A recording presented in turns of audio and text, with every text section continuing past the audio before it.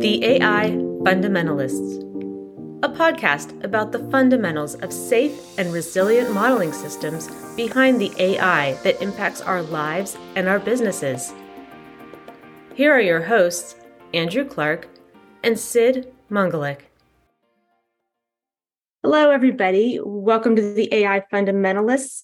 I'm Susan Page, and together with Sid and Andrew, our fundamentalists, we're welcoming our first guest of the podcast, Christoph Molnar. He is the author of multiple easy-to-read data science books, such as The Modeling Mindsets, Interpretable Machine Learning, and his latest book, Introduction to Conformal Prediction with Python. He is also the curator of the Mindful Modeler newsletter, which you should subscribe to as soon as you listen to this episode. So welcome, Christoph.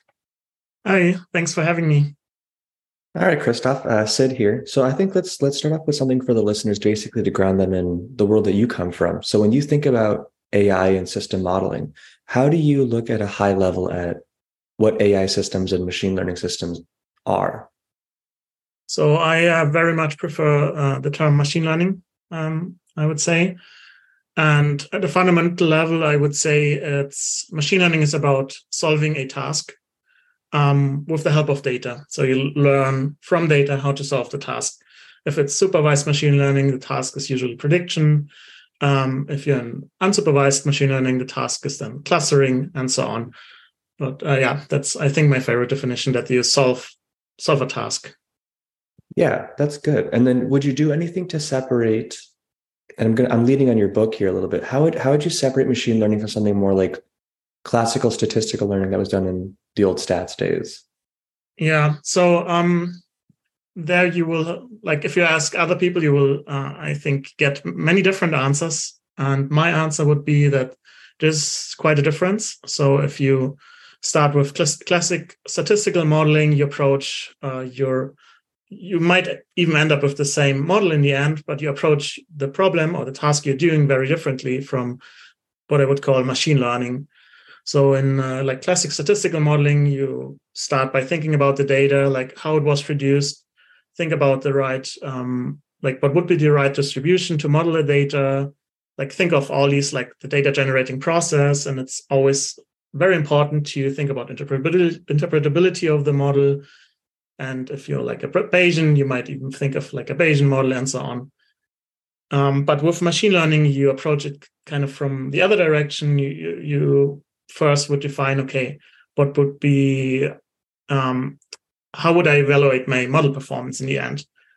And this could be like accuracy or something. And then going from that, you start kind of a contest between models, which one is the best model if you're in a supervised machine learning setup, and then pick the model which just work best on your data, given some constraints. But I think, and you might end up with, like in both cases, with a linear regression model. But the reasoning with which you arrived at the model is very different. And like the assumptions that you put in, and eventually also what you're allowed to do with the model differs between these two approaches.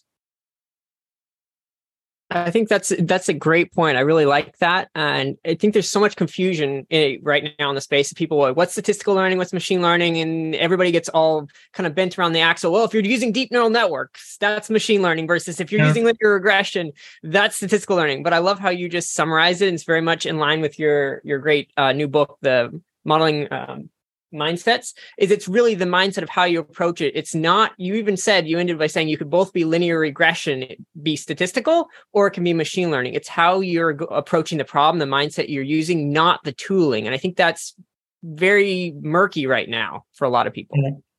I've seen statisticians argue that machine learning is just statistics. And on a technical level, it might be true that, I mean, if you're like a trained statistician, you can quite easily understand many concepts in machine learning, but the way you approach a problem, like a real world task, is very different from coming from these two mindsets. So my personal background is like, I was trained as a like statistician, then later turned into more of a machine learner, like kind of self-taught and like Kaggle competitions and so on. And so I had, for me, this kind of clash also of mindsets. And this is just very different ways how to approach modeling. And I really like that through line that you mentioned, where you talk about how we can understand the performance of a model through interpreting it, right? Through interpreting and understanding the model, we can get some sense of how is it performing and what is it performing on. And if we find that, it's like single feature modeling, then we're going to end up with a linear regression model, which, would be like, oh, why are we doing the statistical learning mindset of solving this problem in a traditionally machine learning setting? So digging in on the interpreting machine learning piece a little bit, then what do you feel like has been like the most successful in helping people understand the performance of their models? Like what technologies are people actually using? What can people really do today? Yeah, so there's different approaches for that. I would say there's like even two schools, and one is to say, which is a bit similar to the statistical modeling, to say we just use interpretable models from the start. That's of course very restrictive. So and also very difficult to say what actually is an interpretable model. So it could mean that you just use linear regression models, decision trees, and so on to solve your problem, so that in the end your model, you can kind of still understand how it made predictions. But it's very restrictive, and if you do this optimization process of trying out different models, your best model might not be in the set of models that are interpretable. So there will be some trade-off because you restricted the model set you look at. And the other approach is that you start with, I'll go with whatever model is the best for solving my task, which the best model for making predictions. And if you do that, you can still leverage tools that make your model more interpretable. So there's like a whole range of tools now available. So one very famous one would be like SHAP, which is a method to explain individual predictions, and which can also be combined across the data to give you insights about the model overall, like the feature importance, how individual features affected your prediction, and so on. So there's many which are called model agnostic tools that you can apply to any models, and I think those are also the most versatile and famous ones. And I think they naturally fit with this supervised machine learning mindset, where you say, I don't know which model will make it out as a winner in the end of this process of parameter tuning and model selection. So I would say the set of model agnostic methods is good for interpretability. So that's really interesting, like the interpretability part. Can we switch gears just a little bit? When you think about going beyond simple modeling, and instead thinking about holistic AI systems engineering, like what comes to mind for you? Yeah, so I think as a data scientist, it's easy to focus on modeling, and it's the most fun part. But you always have like a beginning, so there's a long.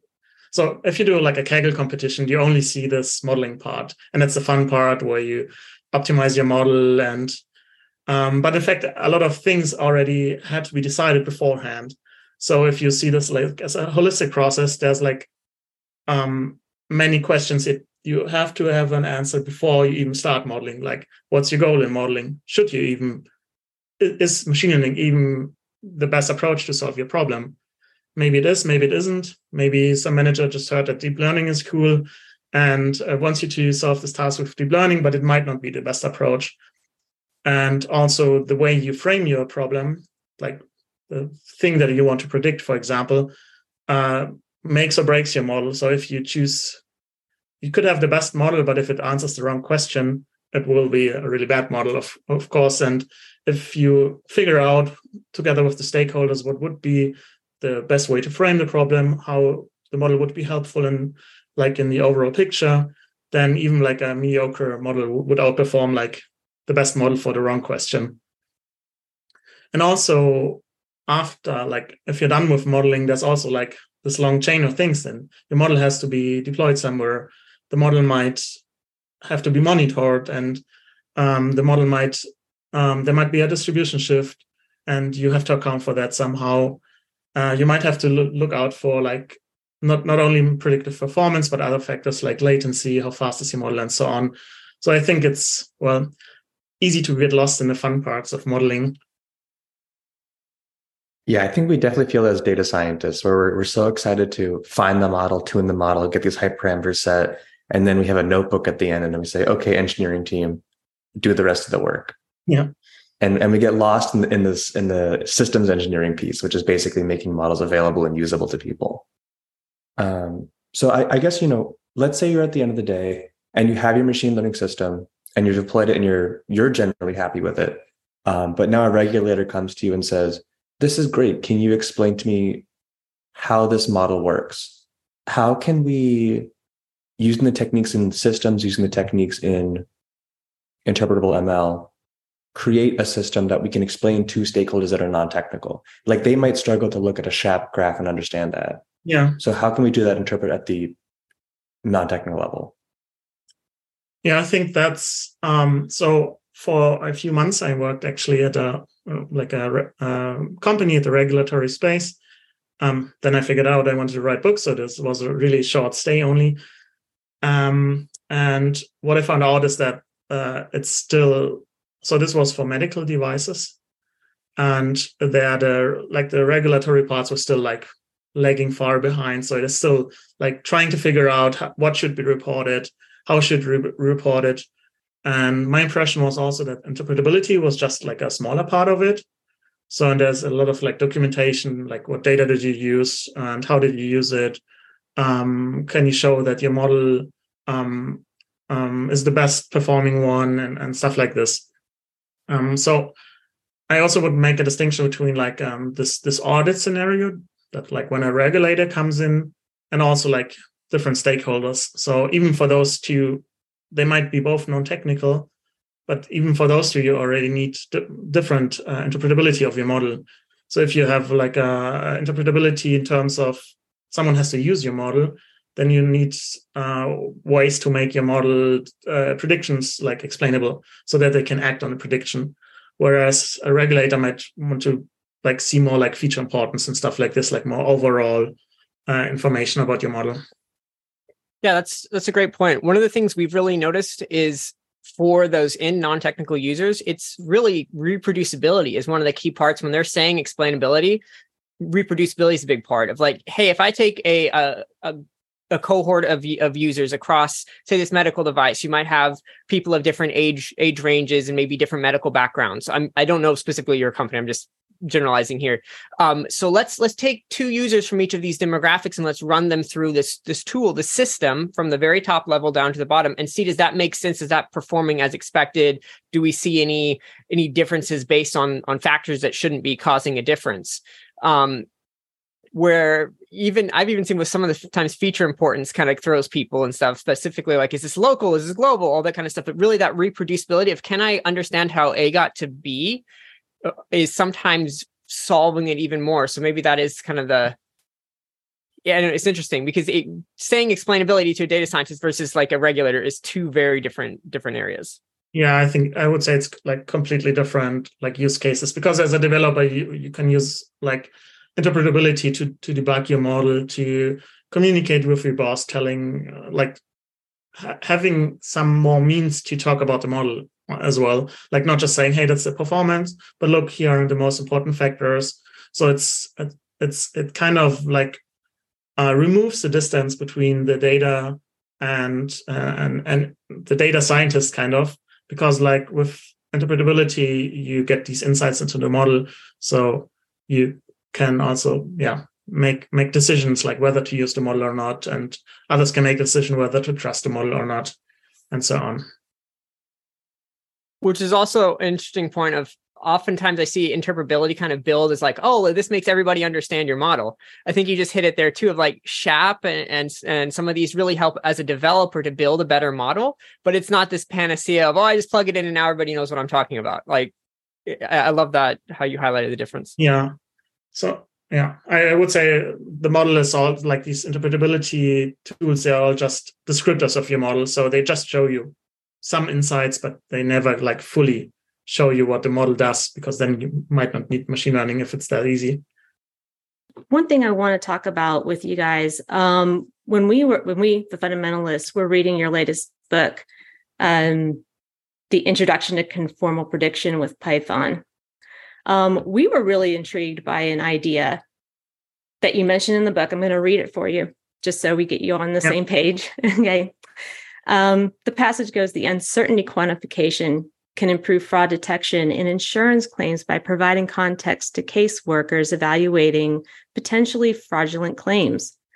This is especially important when a machine learning model used to detect fraud is uncertain in its predictions.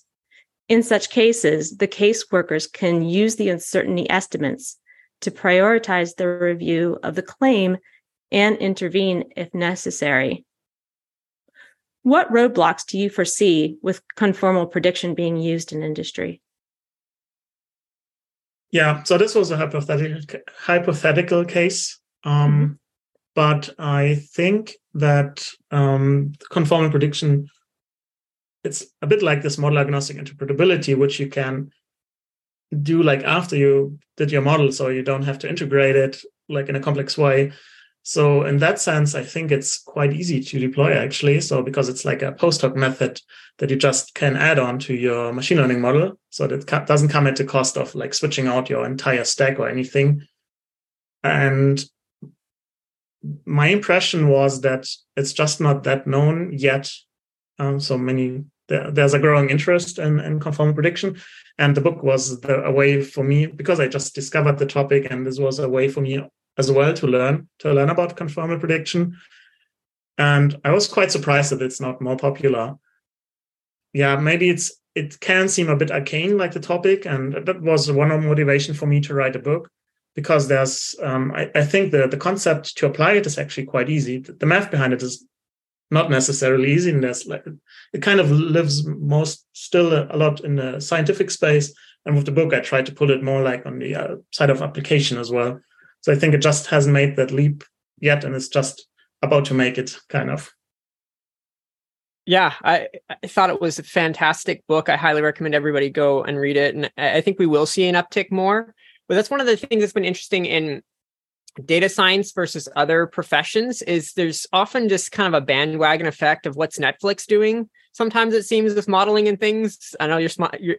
This is audio, but Christoph is smiling when I said that. Versus like, what is the actual best technique for a job, or taking that next step deep? A lot of data science is very computational, computer sciencey based versus taking that modeling approach. And some of these other things, conformal is new, but variations on this in control theory and aerospace engineering, there's a lot of techniques that have been around a long time and are being used in these other fields that they're being rediscovered, in computer science sometimes. And it's really that mindset difference of like, how can we actually quantify our problem or get confidence intervals or actually understand what we're doing versus just like, let's just throw a bunch of data at it and optimize it. I think a lot of it comes down to that mindset of a lot of practicing data scientists are in the ML mindset versus like, let me actually model and understand that model is a subset of reality and how do I best quantify that? Yeah, I would say also machine learning, if you like do bare bones machine learning, it's pretty dumb kind of, because you just get like it's just like dumb optimization in a way, but there's all these tools that you can like build on top of your machine learning model, and also some you have to kind of integrate into your modeling process, like putting in domain knowledge and stuff like this, but also adding interpretability after, or things like conformal prediction, so you can enrich your model in the end. So and I think it just takes some time to accumulate all these tools kind of, and to reach a state where we don't just throw like a neural network on our problem, but have all these add-ons that make the machine learning model just much more rich, like with interpretation and uncertainty quantification and all these things. Yeah, I think that's spot on, right? It's like, the machine learning industry is always catching up with all these practices, right? With the best practices, with the interpretability, with the understanding of the model, with quantifying the uncertainty in their models. We're always modeling first and then figuring out how to fix it later. Yeah, a little bit maybe. That's also, again, this it's fun to model things too. It's fun to have this modeling process where you have the pipeline and the benchmarking where you compare models, and this kind of challenge to increase model performance with feature engineering maybe, or finding a better neural network architecture. But integrating it and all these things around can take a lot of time, and you have to gain that knowledge. Like you have to learn about conformal prediction before you can use it, of course. So with a lot of these techniques, we already fight with, business holders a little bit to be like, oh, we have, a training set of 5,000. Test train split is already a hard sell. And then, it's like, can we have a calibration set? Can we have an extra evaluation set? That's a struggle that we often have to fight a lot to basically say, like, business buy-in, we need to reserve some data for these use cases. Is there a use case for something like synthetic data to try and fill in these gaps? Well, that really depends on the problem, I would say. I mean, if you have a good grasp on how to generate the synthetic data, that it looks somewhat similar to what you would expect, but that's a real challenge. I think many settings are not structured in this way.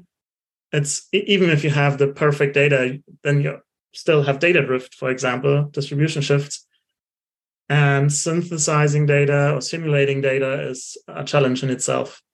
So I come from academia where you often simulate data for simple things to show that some method doesn't work in some edge case. And that comes already with so many things to decide how to simulate the data. So synthetic data, it's difficult to do, I would say. Yeah, it definitely has posed a big problem for us to work with and really assure that we're happy with the data, right? That it fits all the bounds, that it fits all the expectations, and that it matches the interactions of the original data. I guess I want to close in one question, which is, back to your first book, which we love, and I think this is just good for the listeners. One thing you talk about is basically how we can open our minds and hearts to new types of modeling and take different mindsets and approaching these problems. So, maybe can you give an example of how, like, someone who's currently entrenched in the machine learning world, how they can learn from a more frequentist approach, from a more causal modeling approach, from a more Bayesian approach, and really improve their modeling? Yeah. The problem is that it's difficult to know in depth about these other mindsets because they use different language. There's like some barrier to entry. That's kind of why I wrote Modeling Mindsets, to have like a really short introduction to each of these mindsets. But I would say that there's many different things you can do. So you could read my book, obviously, but you could also maybe do online course on causal inference, just to get a little bit of input, how you would think if you want to do more causal learning, or try to read a book in frequentist inference, or go to a meetup where like Bayesians meet. These things are not easy because there's often like this language barrier and a different way to think. So that was also for me like the difficult entry point as always. So when I learned about statistics and then I competed in my first Kaggle challenge, I failed miserably because I didn't understand the mindset of that you have to evaluate your models and that you have to benchmark different models and so on, because I just modeled like a simple statistical model.